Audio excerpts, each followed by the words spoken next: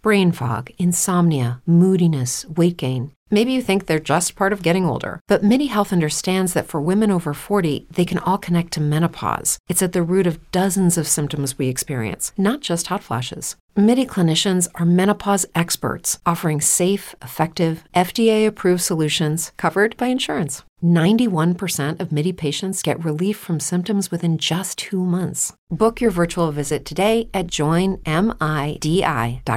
Hello, it is Ryan, and I was on a flight the other day playing one of my favorite social spin slot games on ChumbaCasino.com. I looked over at the person sitting next to me, and you know what they were doing? They were also playing Chumba Casino. Coincidence? I think not. Everybody's loving having fun with it. Chumba Casino is home to hundreds of casino-style games that you can play for free anytime, anywhere, even at 30,000 feet. So sign up now at ChumbaCasino.com to claim your free welcome bonus. That's ChumbaCasino.com and live the Chumba life. No purchase necessary. VGW. Void where prohibited by law. See terms and conditions. 18 plus.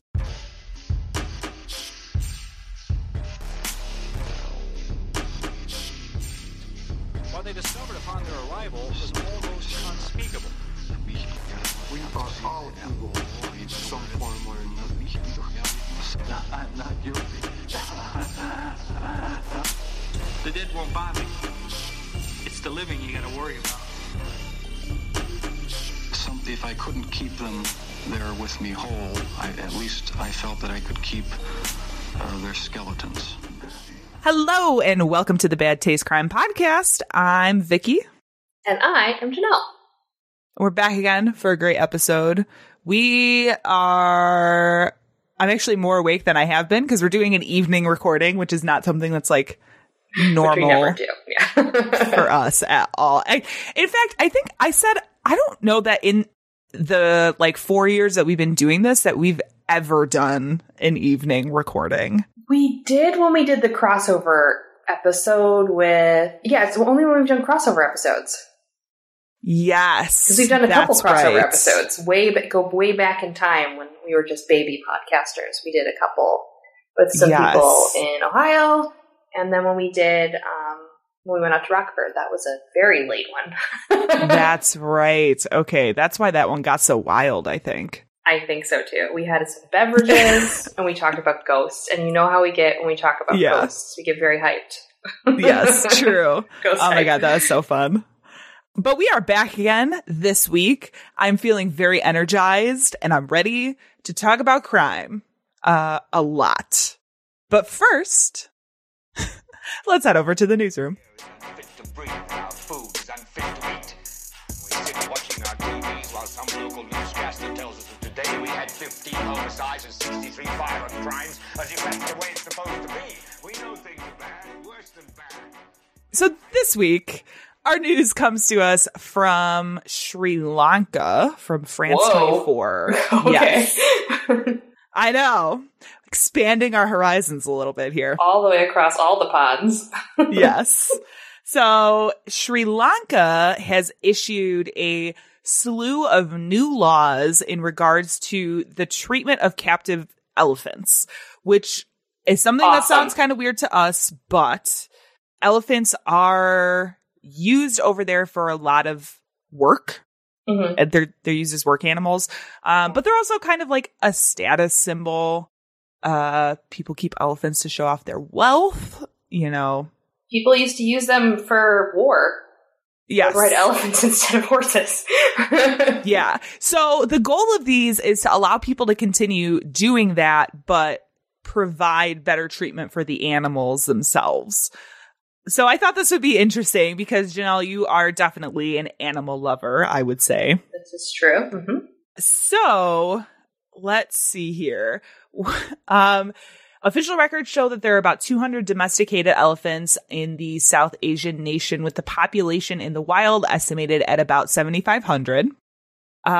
So one of the new laws will require all owners to ensure that animals under their care have new photo identity cards with a DNA stamp.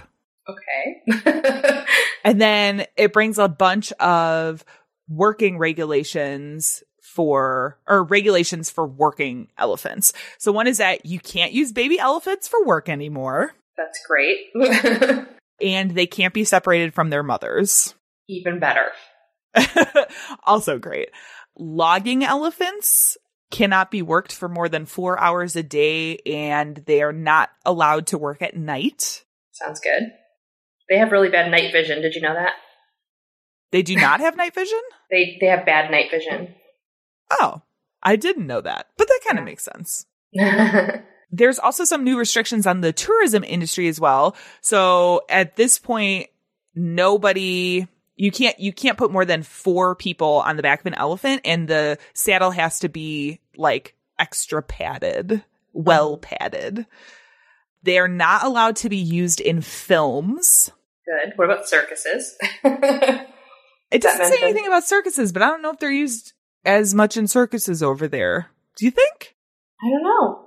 I've never been to Sri Lanka, so I'm not sure. They use them a lot for tourism, so I mean, not just carrying tourists around. I feel like they do tricks, and there's like a whole series of elephants that paint. Huh. Yeah, I don't know. But I know that, so their use in film is banned except for government productions under very strict veterinary supervision. And this was the big draw, is that you're no longer allowed to drink and ride an elephant. That sounds reasonable. No drunk elephant riding. And you can't consume any harmful drugs while you are like riding an elephant for work. Mm-hmm. Right. So that's fun. They have to send their animals for medical checkups every 6 months, and anyone who violates the new law will have their elephant taken into state care, and they could face up to 3 years in prison.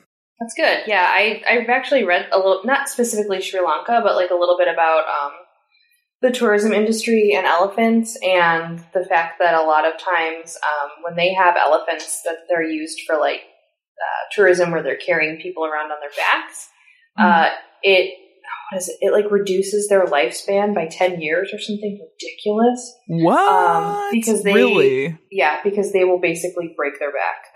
Their backs are not made to carry the little saddles and that kind of weight in the curve of their back. Mm-hmm. So it reduces their life expectancy because it's like IVDD in dogs. Yeah. It just like disintegrates their spine. So don't ride elephants, guys. Like shake hands with their trunk, but like don't ride them. Yeah. I had no idea. Yeah, it's pretty fucked up. So I knew you would be a good person to talk about this with. You just know a lot of these things. Yeah, I listen to too much stuff. Too many podcasts, too much NPR. It's just, Yeah. Speaking of consuming content, let's head over to Netflix and Kill, where we are talking about, thank you, solid. I've had a lot of practice. We're talking about Memories of a Murder, the Nielsen tapes. Ooh, so I have not seen this yet. Oh, I will be honest, I'm not sure if you're going to like it or not. Okay. It could potentially go either way. I really enjoyed it. So it is a documentary. It's like an hour 26, I think, which I feel like is kind of nice because we do watch a lot of series on this show where it's like 4 episodes, 8 episodes. Yeah, I don't have that kind of time anymore. So an hour and a half is perfect. Yeah. So this was just recently added. It's a documentary that looks at the full timeline of Dennis Nielsen, who is a British serial killer who lured young men who were often like transient or like down on their luck kind of guys back to his home, where after they fell asleep, he would strangle them to death and then dismember their bodies and put them under his floorboards or burn their bodies in a bonfire. He's often compared to John Wayne Gacy, but like the UK's version. Yeah. I think in total it was about 15 or 16 young men and boys. This documentary is kind of unique because it's told from both the perspective of the people involved as well as Nielsen himself, who recorded himself while he was incarcerated. So after he was convicted of all of these murders, in the beginning, they talk about him wanting to write this memoir or like autobiography and trying to do that. So I think the tapes were made to sort of contribute to that, but I don't believe that was ever completed or finished for obvious moral reasons. Like, we have, I don't know what the laws are in the UK about that, but I know here, like, you can't do shit that's going to profit off of your crimes, especially if you're still incarcerated. Yeah. So I don't think that happened. But so they have all of these recordings of Nielsen basically telling his story from his childhood all the way up through when he was arrested. The murders took place between 1978 and 1983, and Nielsen was only discovered after neighbors had called about clogged pipes. And then like there was body parts discovered within the clogged pipes. They went in and talked to him, and he pretty much confessed to everything right away. And they had originally said, so it's interesting because in the documentary they say, so like, what do we have here? Like are we talking like 2 or 3 people? And he says like 15 or 16. They're like, oh fuck. Okay. Yeah. What do we do with this? So it's, I think the way that they filmed it and the way it's kind of put together is really interesting and really compelling. And it's because you're like hearing from the murderer himself, it brings another layer to it. I think there's always, of course, like that you do kind of have to like take what he says with a grain of salt. Because there is some facts about like his upbringing and stuff that are kind of disputed a little bit, but I definitely think it's worth a watch, especially at like an hour and a half, It's a really interesting story. Yeah, it's great. You should check it out. It's very rare that we have something that you haven't watched yet. Yeah, I've been on a kick watching, we went on a trip and I watched a bunch of series of, it's the Smiley Face Killer's daughter, Melissa Moore. She has a TV show, The Killer in My Family, or whatever the hell it's called. I watched a bunch of episodes of that, so that's what I was binging. She's got a podcast as well that's really, really good. Well, the TV show is she connects with other children or family members of serial killers. She spoke with John Wayne Gacy's sister, and they met with one of his victims' family members. So she brings victim and serial killer family members together to talk about how, that crime or case has affected their families. And a lot of times, like, the serial killers, children or whatever, apologize, and the other people are like, well, you didn't do anything wrong, Right. But it is, a lot of guilt.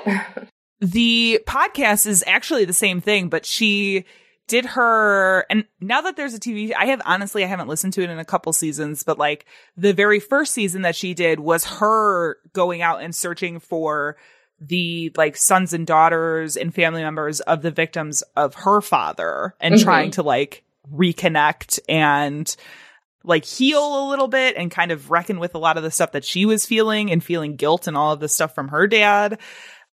Really, really good. Really, really good. I would probably suggest both of those, I think.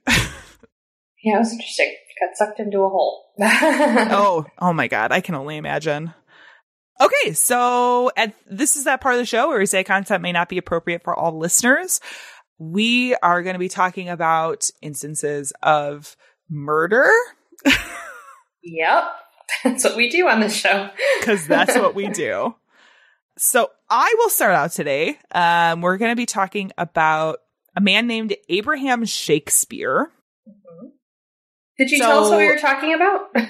Oh, yes. Sorry. So we are talking about... we skipped over that. Yeah, I'm just like jumping right into it. So we're talking about cases that were solved with the help of amateur sleuths, because I think I've been seeing a lot recently about amateur sleuths. You hear a lot about web sleuths, of course. Yes. I mean, we've definitely made mention of sleuths before. We've definitely said, when in doubt, sleuth it out. So yes. And I think there is something to be said for, especially, with the invention of the internet, like connecting everybody, right? Regular people have a lot more time to devote to going down some of these rabbit holes in cases that I think regular investigators and detectives do not necessarily have. They may have the resources, but like the fact that you have multiple cases and you have to juggle resources and kind of like you know, I hate to say it, but like pick and choose where you're going to spend your time. Yeah. You know, like it is super beneficial to be able to leverage this kind of, I don't know, like force of people to like help. I mean, and I think there are some police forces who would not necessarily consider this a good thing. And it's more just like people getting in the way a little bit. And I think there is some of that too, right? It kind of comes with two sides of the coin, especially when you're talking about specifically like internet sleuthing, right? Yeah. But I just find it interesting when you have like a regular average Joe being able to add something to a case that really breaks it wide open, right? Mm-hmm. So that's what we're talking about today. Nice. So I will be talking about Abraham Shakespeare, as I've said before I skipped right over everything else. So Abraham Shakespeare was a Central Florida man who was in his 40s, and he was just this kind of average minimum wage laborer. He grew up in Lake Wales, and he did, when he was younger, spend some time in homes for juvenile delinquents, and later extended his criminal record a little bit, but it was mainly charges of like loitering or driving without a license or stealing. It wasn't anything like too major. I consider all of those very like loitering. Yeah. Whatever. Anyway, in November 2006, he and a coworker named Michael Ford stopped at the Town Start Mini Mart on their way to Miami for a delivery. Ford asked Shakespeare if he wanted anything from inside, to which he asked Ford to buy 2 quick pick lottery tickets. And then when Ford returned to the truck, he was given $2 out of a $5 that Shakespeare had in his wallet. I know this is going to sound like, why are you including these details? But trust me, it does come into play later. So when the numbers were read that evening, Shakespeare discovered that he had won the jackpot of $31 million. He decided to take the lump sum of $17 million after taxes, which is kind of like, this is where the real trouble starts for him. Yeah. Also, I'm like, that's an absurd amount of taxes to take out, but well, it's free money. Right, exactly. I'm also like, I am never going to have that amount of money ever. So like, please take the taxes out. So almost immediately, Shakespeare paid the government $9,000 in back child support payments. He also began gifting large sums of money to pay to various people in his life. There's a lot of debate about like whether this was out of generosity or whether people were taking advantage of him. Although honestly, like I'm willing to bet it's a little bit of both. He was often described as like this really generous person, but like I think it's inevitable when you have that amount, like suddenly have that amount of money for people to just like come out of the woodwork and be like, hey, remember me? Like, yeah, I'm your long lost cousin 3 times removed. Yeah. Can I have $1 million? So I definitely think it was a little bit of both things. So Shakespeare's stepdad received $1 million. His 3 stepsisters received $250,000 apiece. He paid off a friend's $185,000 mortgage and another $60,000 mortgage for another man from the neighborhood for like who he had known for many years. He also bought a $125,000 house that he decided to rent out to some tenants, gave his nephew's best friend $40,000, his mom $12,000, and his sister $10,000, along with many other like large cash gifts to a ton of other people. That seems like a lot. It is a lot. It is a lot, yes.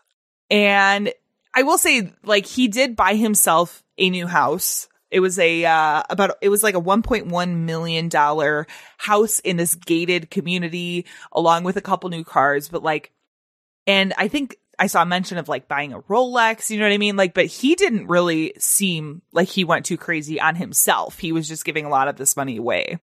Now, 3 months after Shakespeare received the money, there was a lawsuit filed by Michael Ford, who was Shakespeare's former coworker who had gone with him when he picked up the lottery ticket that day, claiming that some of the winnings should belong to him. He first approached Shakespeare and was like, yo, I bought that ticket for you. Give me $1 million. And Shakespeare was like, no. So he decided to take him to court and claimed that the winning lottery ticket had been stolen out of his wallet. The case went to court and the jury sided with Shakespeare, and ultimately Ford got nothing out of it except paying for like court costs and lawyer fees, right?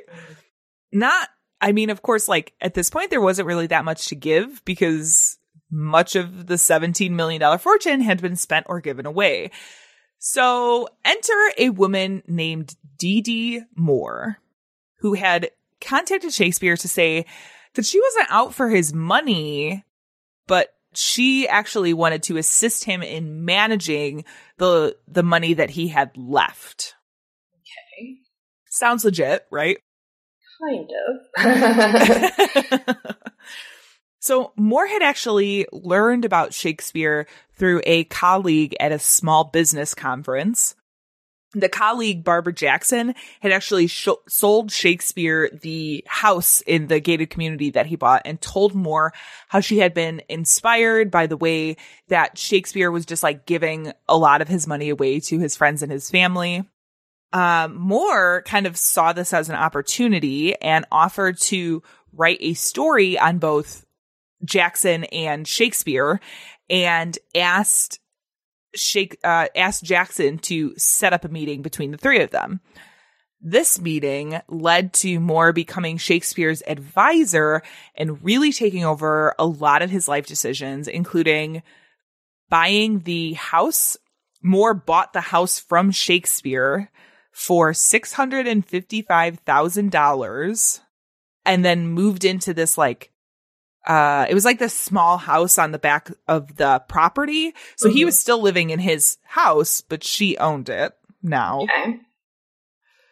And the two of them started Abraham Shakespeare LLC, and she placed herself as the primary manager, which gave her control over all of his affairs and the debts that people owed him, which meant that those people now owed the debts to her. Okay. Now, around this time, Moore also divorced her husband of 17 years, and as the only person with access to Shakespeare money, she withdrew $1 million from his account to purchase cars and other gifts for herself. All of this had happened within less than a year. Moore and Shakespeare had not even known each other a year, but she swooped in and just fully took advantage of the situation. Typical. Yeah. She is the perfect example of somebody that comes out of the woodwork to be like, give me some money. It was around this time, right, that Shakespeare's he pretty much disappeared from public life. And Shakespeare's family had not seen him from April 2009 until about November was when they started becoming suspicious, because at that point they had assumed that he was on vacation or sitting on a beach somewhere. He had just gotten all of this money. They'd assumed he would spend it like that, right? So it did take them a while before they actually reported him missing. So, of course, police went and questioned the woman who was living behind his house, who had insisted that she had aided Shakespeare in disappearing without a trace. Oh, God. Okay. Moore claimed that he had been annoyed with people constantly asking him for money and just wanted to get away, didn't want anybody to find him. Now, this isn't to say that Shakespeare's family hadn't heard from him entirely, because they had still been receiving text messages here and there, but the style of his texting had changed, because You see, Shakespeare was practically illiterate by all accounts. And all of a sudden, he began sending these incredibly, like, coherent text messages, which was part of the reason that his family got tipped off. Like, okay, there is something obviously different about just the text messages that we're receiving. So Moore had also attempted to pay various friends and relatives to claim that they had seen Shakespeare recently or that they had received communication from him. So while police are investigating, she's approaching all of these people to be like, I'll give you $100,000 if you say that you saw Shakespeare last week. Not very sneaky. Yeah. Moore continued to maintain that she had assisted Shakespeare in disappearing, but this isn't like the type of thing that police are going to take on face value, and they continued investigating. Now, in the meantime, the internet's favorite armchair detectives, web sleuths, got wind of Shakespeare's disappearance, and they began their own investigation. And I'm telling you, like, these people are serious. They are. They're like really almost too serious. Yeah.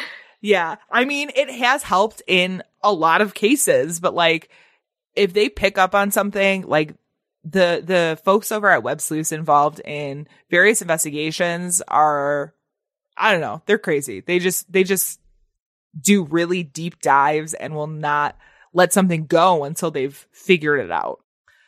So they felt similar to the authorities, and were sort of leaning towards Moore as being the most suspicious party of this whole story.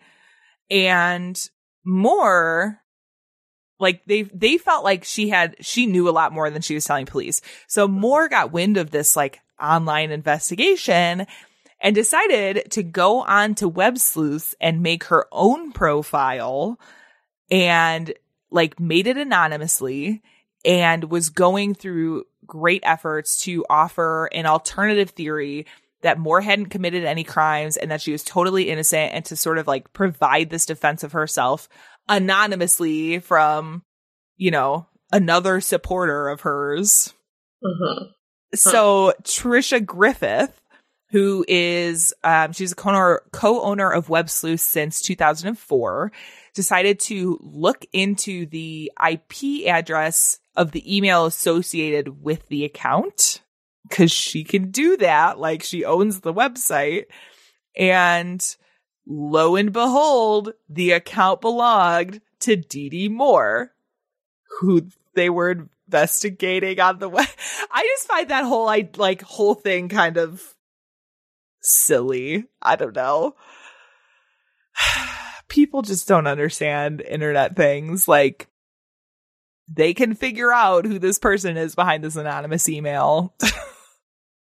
So this information was immediately turned over to the authorities, which provided this huge jump in their investigation. They then received a tip to look in the backyard of Moore's home. And when they did, they discovered Shakespeare's body buried 9 feet underground under a big concrete slab. Moore continued to try to cover her tracks by first claiming that he had been killed by drug dealers and going so far as to claim that he had been killed by one of his sons. But as her conviction seemed imminent, Moore then claimed that she had killed Shakespeare in self-defense before burying his body. Moore was arrested and charged with first-degree murder and possessing and discharging a firearm resulting in death. Prosecutors decided not to pursue the death penalty and instead tried for life in prison without the possibility of parole. The trial itself was like quite a scene, as Moore broke down into tears several times, saying she had gone into anaphylactic shock after taking Bactrim due to problems she was having with cuts on her ankles caused by being cuffed every day. Okay. I honestly, if you want to see some of the stuff, like, they had cameras in the courtroom. It didn't seem like for the whole trial, but for some of these conversations she had with the judge, you can go on YouTube, search Dee Dee Moore, and it's pretty wild. She has this whole conversation where she's trying to explain to the judge about this anaphylactic shock that she had. Mm-hmm. And like I think her tongue was numb, or maybe the implication was she bit her tongue when she went into this anaphylactic shock, but she was like having problems speaking because of this maybe swollen tongue, I think. I don't know. It was very strange. Yeah. The whole deal. It's really weird. Like, yeah.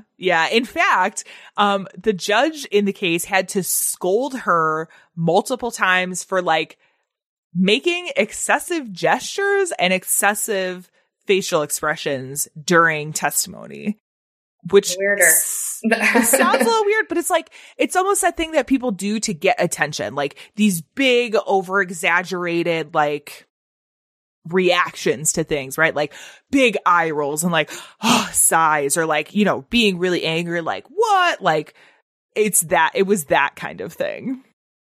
Now, the prosecution did play Moore's interrogation tapes during the trial. There's a couple of clips that I'm going to play for you.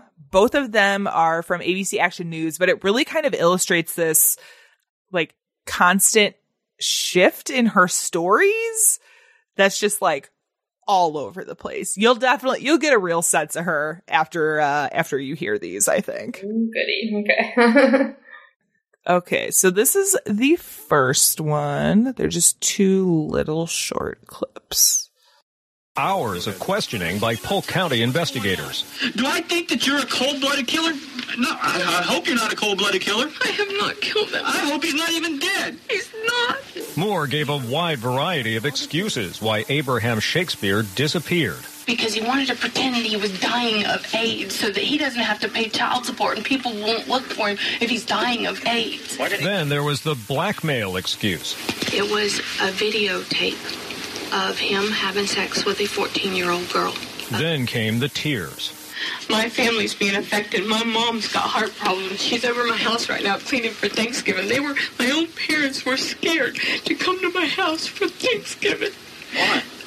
Because of all this stuff happening. Well, how do they know about all this stuff? Because I'm honest with my family. But detectives didn't believe Moore was honest at all. I honestly can't look at you and believe a word that's come out of your mouth. You have lied and lied and lied. One detective told the jury Moore even made a pass at him after the interrogation. She actually came toward me and she said that I wasn't going to get angry, that I was going to have sex with her. She said she was very attracted to me and hoped once her name was clear that I would pursue a relationship with her. Okay, so that's the first one. Jesus, okay. Yeah, oh my God, she is something else. Let's see here. Okay, so this is the second one. It's the bottom of the ninth, and you've got 2 strikes, Dee Dee. Okay? I watched Cedric shoot him. I was in the room. The one and only objective in this interrogation with Dee Dee Moore was to get the truth on what happened to Abraham Shakespeare. Moore started with this theory. It was a drug deal that went back, and the guy's name is something. I just found it out. Moore could not think of the drug dealer's name who supposedly killed Shakespeare. But with some persistence from detectives, it wasn't long before she scratched that idea and moved on to a new one. But I'm telling you, Cedric took the gun and in cold blood did not even hesitate to shoot the man. And I've seen it happen. Cedric is Shakespeare's cousin, who actually reported him missing back in the fall of 2009. As she watched it all in court, tears flowed. One heated moment came when she claimed she was being framed. Look at all the stuff you did, Dee Dee. Look at all the stuff you've done. If there's ever been some kind of cover-up, you did it on this case. I had to. Just when it looked like that was the end of the lies, the detective testified she had one more statement as she broke down and left the interrogation room. She said, my son RJ shot Abraham twice. Abraham was trying to choke me. RJ walked in the room, grabbed my gun, and shot him. He was only protecting me like any son would do. Okay. So all over the place. Yeah, that's just a little like taste of this. And honestly, that last one gets me because I'm like, the audacity when you're backed into a corner, to blame your own child? Mm-hmm. Yeah. Like, I didn't do this. My kid did this. Like, I was honestly like really floored by that. I thought, wow, okay, she is willing to stop at nothing to get out of this bullshit that she did, right? Yeah. So this entire time, Moore continues to claim innocence, and her defense team actually rested their case without calling any witnesses, and she did not testify herself. Good idea. Yeah. The jury was not taken in by her constantly changing story, however, and on December 10th, 2012, found her guilty of all charges, sentencing Moore to life in prison without parole. So I would say she got what she deserved, for sure. Yeah.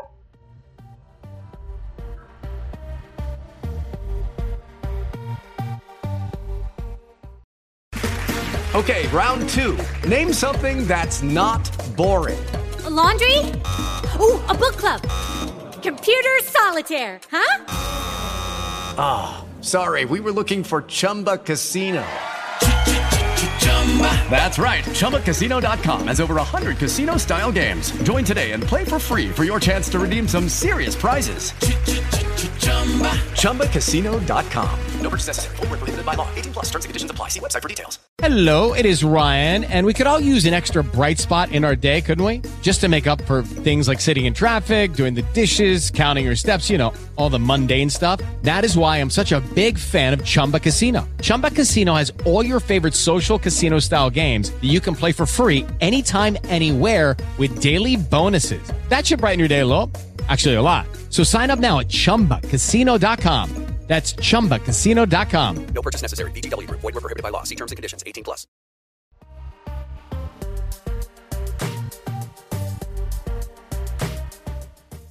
All right. So I have an amateur sleuthy case that's touches on a little bit of some stuff that I've covered before. So, you know, we have covered missing and murdered Indigenous women and girls previously, so this is a case that is related to that. So not fun. No. Yeah, not the most, like, happy, sunshiny topic. Yeah, it's very current. Well, yeah. To me, it's current. Yes, anyway. yeah. 2017 is still current to me, okay? That's pretty current. Yeah. So on October 24th, 2017, a 33-year-old mother of four named Olivia Lone Bear disappeared. Lone Bear lived on a reservation in North Dakota. The reservation belongs to the Mandan, Hidatsa, and Arikara Nation, which is more commonly known as the Three Affiliated Tribes, or MHA. It's kind of a lesser-known reservation. Not many people know much about the ones in, like, North Dakota, South Dakota, Kansas, that area. She had left in her pickup truck in the afternoon and did not return. Now, we covered this before, but I'm covering it again because, unfortunately, there are so many cases like this, and it's often very hard to, like, read about it because the statistics are so staggering. 84% of Native American women experience some kind of violence in their lifetime, whether that be domestic violence or something like this, where it's they go missing or are murdered by someone outside the reservation. It's that seems like extremely high. Okay. Yeah. There was a survey of 71 U.S. urban areas, kind of reviewing the statistics of violence against Native women, where they found that between 506 cases in 2010 and 2018 were of Native women. Wow. 506 cases. Wow. That is too much. Yeah. And it's thought that women that live on tribal lands are actually 10 times more likely to be murdered. So if you're living within your own, like, reservation space, you're 10 times more likely to be murdered than if you lived off reservation, which you would think that would be the absolute opposite. Right. But it's really because of how the laws are set up with reservations and jurisdiction. So disappearances are not always kept on record, so data is scarce on actual figures of missing and murdered Indigenous women. But in 2016, there were 5,712 reported cases worldwide. That's just 1 year. So, like, the statistics are absolutely out of control. Yeah. This case in particular interested me because it involved extensive research and investigations by another local Native woman and a group of people that she put together. So Olivia Lone Bear's family reached out to reservation police because she had not returned home and she was not answering her phone. So the reservation police then had to reach out to local police. It's this very convoluted kind of thing that happens. So I have put in, for some reason it wouldn't let me copy and paste it into our episode. But if you go into our drive, I do have it, and we can put it up for people to look at later. But there is this kind of like flow chart of how it works when people are trying to contact the police. So if the person, this is how the jurisdictions work in the reservations on North Dakota. If the person is an Indian offender and their victim is Indian, it's a non-major crime, and so the tribal jurisdiction prevails. So if it's Indian to Indian, only the tribal jurisdiction is the way that it pans out. Okay. If they're an Indian offender and the victim is not Indian, then usually it's joint between federal and tribal jurisdictions. Okay. If the person who is killing someone or assaulting someone, if they're not Indian and the victim is Indian, it's a federal jurisdiction. If they're on tribal land and they're not Indian and they kill someone who's also not Indian, it's state jurisdiction. Okay. So you have three different courses of action that kind of are at play here. And then it also throws a wrench into it as well if you're talking about murder or assault. If it's a major crime or a minor crime, that also can change the outcome of who takes care of it.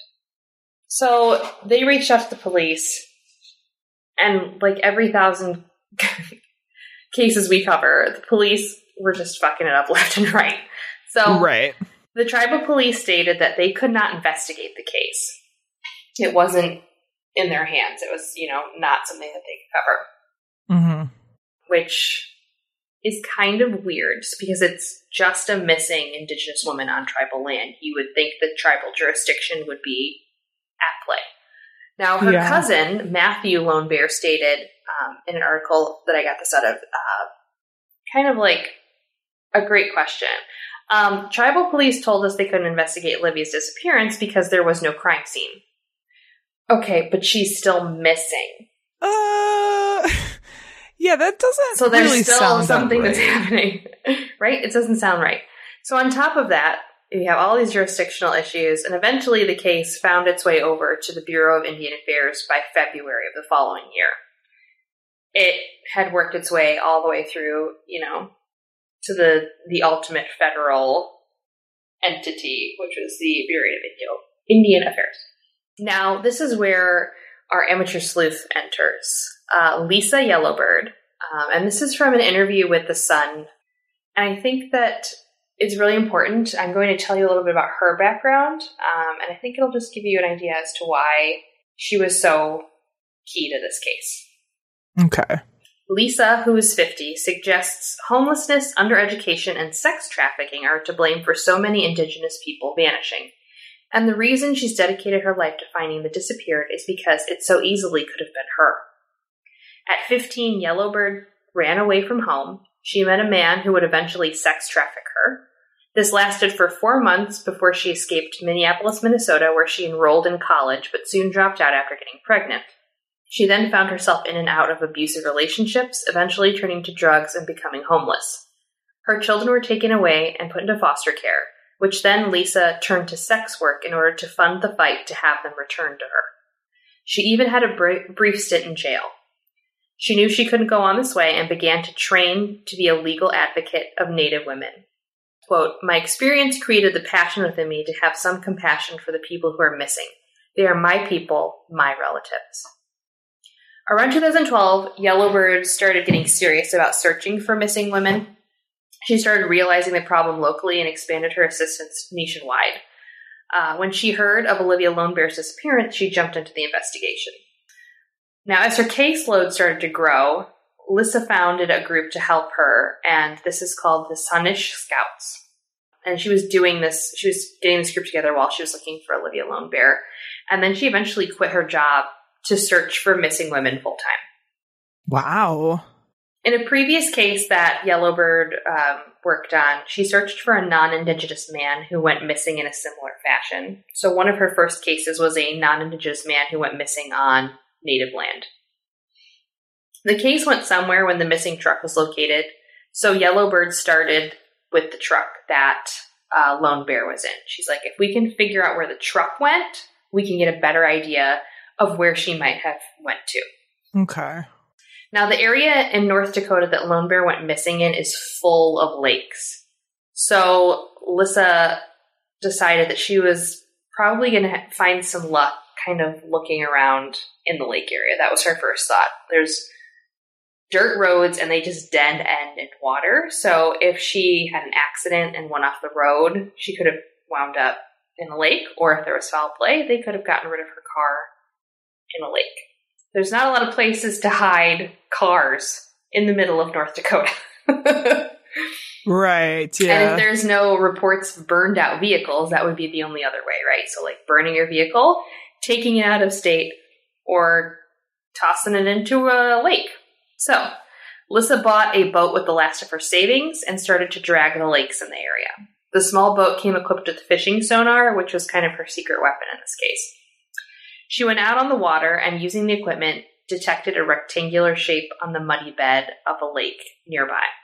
She then went to the Mount Trail County Sheriff's Office, told them that she found something large and rectangular in the lake and wasn't sure what it was.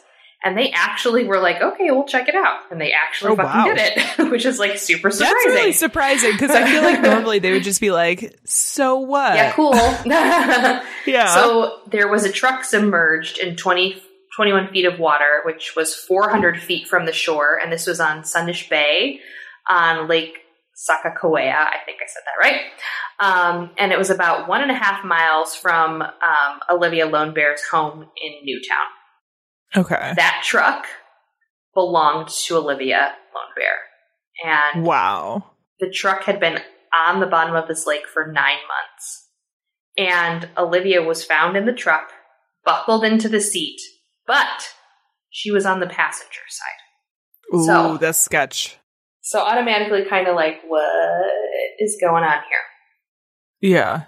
Now, there wasn't a whole lot of other evidence in the truck. And Lone Bear's cause of death was actually ruled undetermined after an autopsy. Medical personnel couldn't find, this is a quote from the autopsy report, definitive traumatic, natural, or toxicological causes for her death. So they couldn't figure out how she died at all. There was no like overt trauma. It didn't look like she died of natural causes, and there was nothing in her toxicology report to say that it was drug overdose or something. Or to account for the fact that she was buckled into the passenger seat. Thankfully, though, the case was being treated by investigators as potential manslaughter foul play. Now, I put that there because a lot of times, as we have seen in many cases where people are found in their vehicles, that's not always the case. Right. A lot of times it's just like, foul play. Sometimes. Most of the time it's like misadventure or something, which is so ridiculous. But that's kind of one of the positive things about this, is they immediately were like, we're going for manslaughter with this one. Yeah. Now, search warrants indicated investigators sought Facebook and OnStar data revolving around Olivia Lone Bear. But by 2019, nothing really had happened on the case. The FBI put up a $10,000 reward for any viable information. And actually, to date, the FBI, in conjunction with the United States Attorney's Office, has issued multiple investigation subpoenas and search warrants. FBI special agents have interviewed dozens of witnesses, conducted multiple forensic examinations on Lone Bear, and enlisted the support of several specialized law enforcement teams for their insight and expertise regarding missing Indigenous women. Okay. Now, Interior Secretary Deb Haaland, we've talked about her before. Yes. She opened up an investigation recently about the residential schools in the United States. She actually announced on April 1st of this year that a new unit will be formed to assist tribal, Bureau of Indian Affairs, and FBI investigators in cases like Olivia Lone Bear's. So they're putting together a special task force to help figure out and curb the kind of just onslaught of missing and murdered Indigenous women and girls.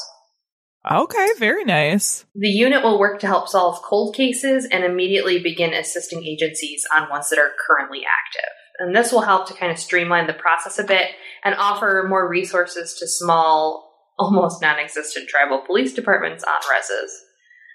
The chart that I showed you kind of really just like goes over everything. But what it's going to do is kind of eliminate that sort of weird process where you have to kind of like figure out the clues on who it's going to go to. Right. So now instead it's going to be across departments working together. So it's not going to be like, well, you have to deal with this. You have to deal with this. They're going to combine resources and everyone will take part in it. Yeah, I think it's definitely like pretty clear, that system of, okay, well, if it's this, then this, if it's this, then this, whereas everywhere else in the United States, it's very clear on, you live here, like, this is the jurisdiction. If it, you know what I mean? Like, and I think it probably has contributed to a lot of cases either being mishandled or remaining unsolved just because we couldn't get the jurisdiction right. Right. And on top of that, there is absolutely no resources that tribal, the tribal police have. So the only way that they can really get help is if they get it from a federal agency. Right. So that's why it's really important for amateur sleuths like Lisa Yellowbird and organizations that she put together like the Sunnish Scouts to kind of jump in and get people to pay attention. Without people taking like to the streets and like protesting and putting up signs and holding the local authorities to task, there would be no cases moving forward, as opposed to like the handful that we've actually been able to see something move on. Yeah. So I want to end my story. I wish that we had more information about Olivia Lone Bear. It's still under investigation. Hopefully this task force can kind of like get their shit together and figure it out. But I wanted to end with a suggestion of listeners to go and look up organizations to see how they can help. So if you're interested, the National Indigenous Women's Resource Center is a Native-led nonprofit organization, and they're dedicated to ending violence against Native women and children. They provide national leadership in ending gender-based violence in tribal communities by lifting up the collective voice of grassroots advocates and offering culturally grounded resources. So they offer technical assistance, training, policy development, and ways to strengthen tribal sovereignty. So giving tribes the backup to really say, hey, we need you to get in here. We need your help. You need to give us the resources. Another great organization is Missing Murdered Indigenous Women USA. MMIW USA's number one mission is to bring home and help the families of the murdered to cope and support them through the process of grief. They offer hands-on support and guidance, and if they don't have the answers, they will seek answers so that families do not feel abandoned or alone in their struggle. And their broader goal is to eradicate the problem so that future generations can thrive. And then the last organization that you can look into is the Coalition to Stop Violence Against Native Women. And their like little informational clip, they said, to stop violence against Native women and children by advocating for social change in communities. We take ownership and responsibility for the future of Native women and children by providing support, education, and advocacy using their strength, power, and unity to create violence-free communities. So we'll put up the information and the websites that you can look into, but they offer a lot of training for people who want to get into helping with advocacy. They offer legal assistance. They offer food, aid, clothing. A lot of them offer ways to get out of the places that you live, whether that be on a reservation or off a reservation. So they help in a lot of ways, especially women who are in violent relationships. They will put up the money to get them a car, to get them out of the state and put them in a good job and get them away from those that are hurting them. So all of these organizations do very similar work, but they all have different resources and they're all in different parts of the country. But they're really good ways to kind of see what's going on, ways to get involved, and just be more knowledgeable even about what's going on. Because, I mean, where we live, we don't even have a reservation. We have we do have a considerable amount of Indigenous people in our area. Like there is an Indigenous museum in Schaumburg. Like we have a significant amount of people in the area, but we don't have like a reservation in Illinois. If you go over the border into Wisconsin, that's a different scenario, and same with like Minnesota and all that. But a lot of people are ignorant to it if there's not a reservation in the area, and even so, some people are just like, well, that's their problem. And they have a lot of misinformation about how tribal governments work and how tribal police work. So there's not a whole lot that they can do, and that's why they need assistance. So that is the story. Well, if you need something to listen to while you are amateur sleuthing your way to solving a case, why don't you check out this podcast?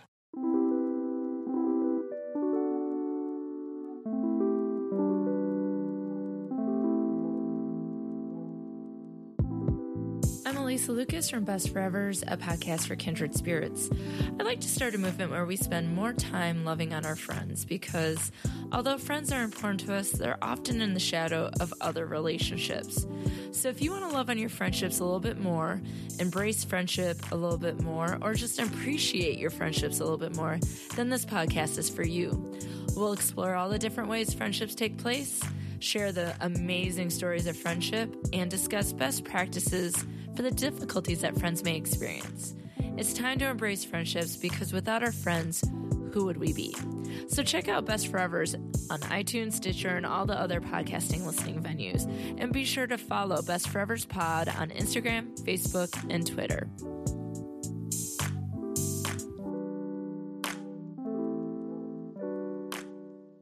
Well, Janelle, that has been our episode. And boy, howdy has it. We have got a lot to talk about this week. I think we should probably start with the newest thing, the most exciting thing. Yes. In case you haven't been on social media, because I know everyone is trying to get off of that. Power to you. But we are the ambassadors now for Casting Whimsy Tea Shop. Casting Whimsy Tea Shop is out of Woodstock, Illinois. They are a adorable, cute little boutique tea store. And if you love tea, or, I mean, they have really amazing shortbread cookies, holler, you better get one, like Lemony Snickets are my favorite. You can. I just love the name. I know, it's so cute. You can stop into the tea shop and grab something and get a little discount if you mention us, or if you're not in the area, you can order online and have it shipped directly to your house. If you'd like to get 10% off of an order for tea, marshmallows, cookies, they have really cute cups, accessories, just use BTC Pod when you're checking out, or if you go into the store, mention the Bad Taste Crime podcast, and you will get a discount. Yes. So that's BTC Pod for discount online. That is at, what is their website? It is castingwhimsy.com. Castingwhimsy.com. I have not made it in there yet, but I'm really looking forward to it because I'll tell you what, these guys have like kind of a nerdy bent on a lot of stuff that I'm very here for. Yes, so, they name their teas, their tea blends, really funny names and cute names. It's really good. They have really great drinks if you go into the shop and get like one of their handmade drinks. But I'm telling you, their cookies are where it's at. I'm so excited to go up there and try them out. So with that, we also have Fringe coming up, yeah, we do. Very soon. Like in a week. We did find out that we are doing an in-person show. Live. Come see our faces. I'm so excited. I'm so excited just be in front of you guys to be able to do a show. Yes. So you can hop on over to ElginFringeFestival.com to get a ticket or a pass. I highly suggest getting a pass because then you can go to all of the shows, anything you want to see. They will have some online as well as in person. And we are going to be playing the Blue Box Cafe, which is a Doctor Who themed cafe. In case you didn't know, I literally have it tattooed on my back. And we will be on at 4:30, and you can come and watch us. Tickets to just see us is $5, or you can buy a festival pass, which I believe is $70. Hold on. And this is, I don't know if you said the date or not, but this is September 11th. Yes, September 11th, 4:30, Blue Box Cafe, downtown Elgin. So festival passes, that's good for the entire week, is $70. If you just want a ticket to see us, it's $5. And you absolutely have to buy a button. The button is super important because all of these places that they're having these shows at are public spaces. They're restaurants, they're cafes, they're bars. You go in there with the button on, they know you're there for a show. The button is $3, and then you have your ticket. So don't forget to get your button and your ticket. You can order those online, or you can go downtown Elgin in person to Side Street Studio Arts and pick it up. You can do it the day of. You can do it a week before. They will have Fringe Central open, I believe, the entire week before Fringe starts. Or you can order online. You can pick up, have it delivered to you, however you want to do it. But that is where it's at. Yes. Yeah, there's a lot of really great shows. There's a couple other podcasts. I think there's a ghost-themed one.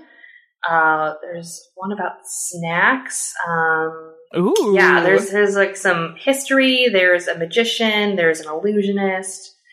Fringe has such a good mix of all sorts of performance art, actual art. Janelle is there as a physical artist. Yes, they do have a visual art show in the gallery space as well. Mm-hmm. Yeah, lots of podcasts. There's something comedy. There's something there for everybody, really. Yes. So we are definitely looking forward to that. If you enjoyed this episode, you can find more just like this at badtastepodcast.com. There you can also find links to our merch if you need to pick some up, or if you just want to support the show, you can also find our donate page there.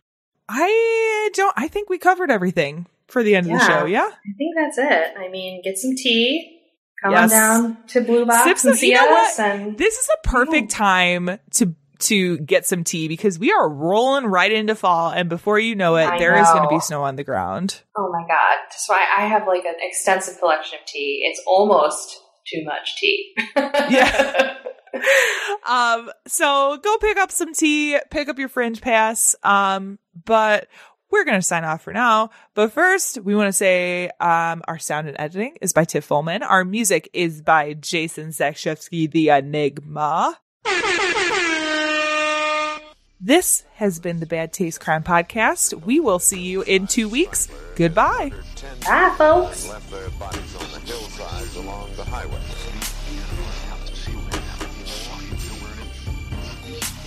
It was as if a wave of evil washed over this town. We are all evil in some form or another. I feel like I said goodbye really weird. Goodbye. It sounded weird in my head.